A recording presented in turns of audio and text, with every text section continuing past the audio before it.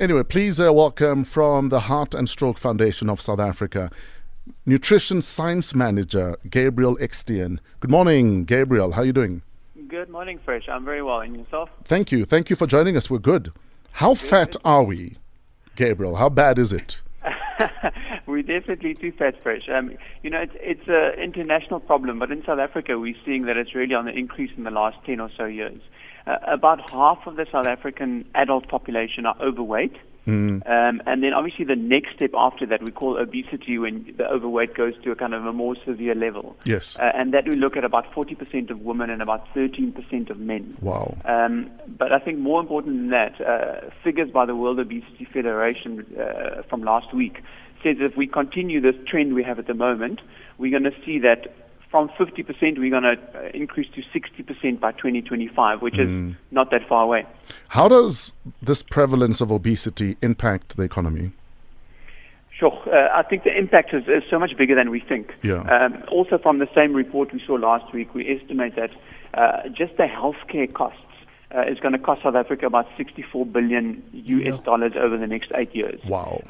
Which is massive. But I think we have to look at it further than that, because obesity doesn't stop with healthcare costs. It also affects things like productivity at work, absenteeism from work.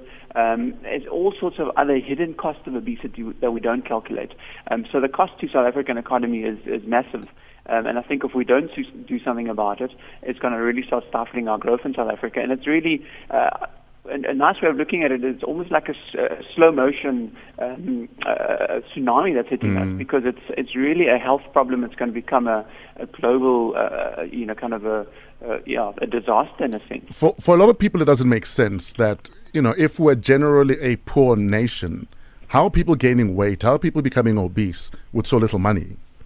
Yes, I think that's one of the problems we have in South Africa, and we have this, we're often referred to as a double burden of disease, and we see malnutrition or undernutrition and overnutrition or overweight in the same household, in the same communities. Yeah. And it's a complex problem, but part of the problem is that because we don't have access to healthy foods, and the foods that we have around us is generally cheap and unhealthy, a lot of people are on a diet that's essentially very refined grains, not a big variety of proteins or fruit and vegetables, and if they buy anything luxurious on top of that, it's typically deep-fried foods and sugary drinks.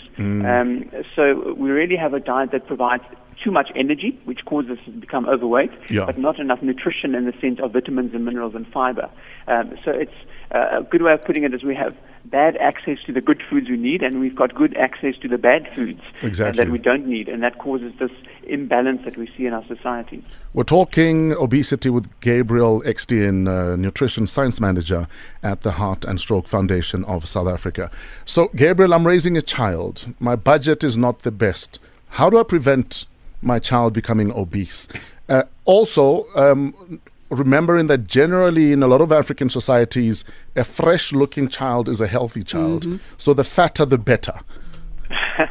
I think that's we're talking about, and I heard you guys talking about it beforehand as well. Some people still feel that they want to be a little bit more plump, if you want, or they want to have a rounder figure. Yes. And that's definitely something that we still need to deal with in our society. A national representative survey we did a couple of years ago said that pretty much most South Africans still want a slightly overweight figure, and that's definitely part of the, what we have to deal with in South Africa. And equally with children, if your child is overweight, it increases their chances of being an overweight adult, almost tenfold.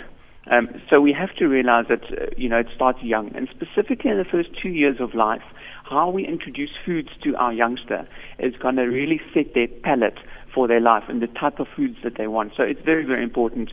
There's lots of other things we can blame for the fact that we're becoming more overweight. But as parents, we still have a ability to have a massive impact on our children. So, trying to stay away from getting our kids used to the chips and the sugary drinks and the overly salty foods and the overly sweet foods is not easy, but it's very important. We're not saying that you should never have those foods, but they should not be your regular everyday foods. If anything, use them as some sort of reward.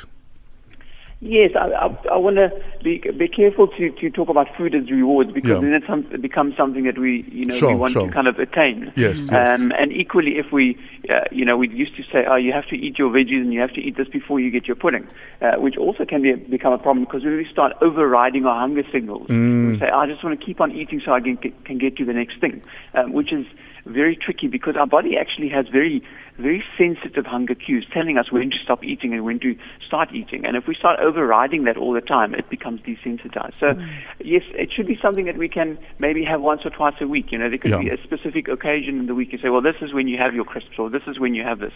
Not necessarily because you achieved something, but because it's not something you should be having every day. Amen.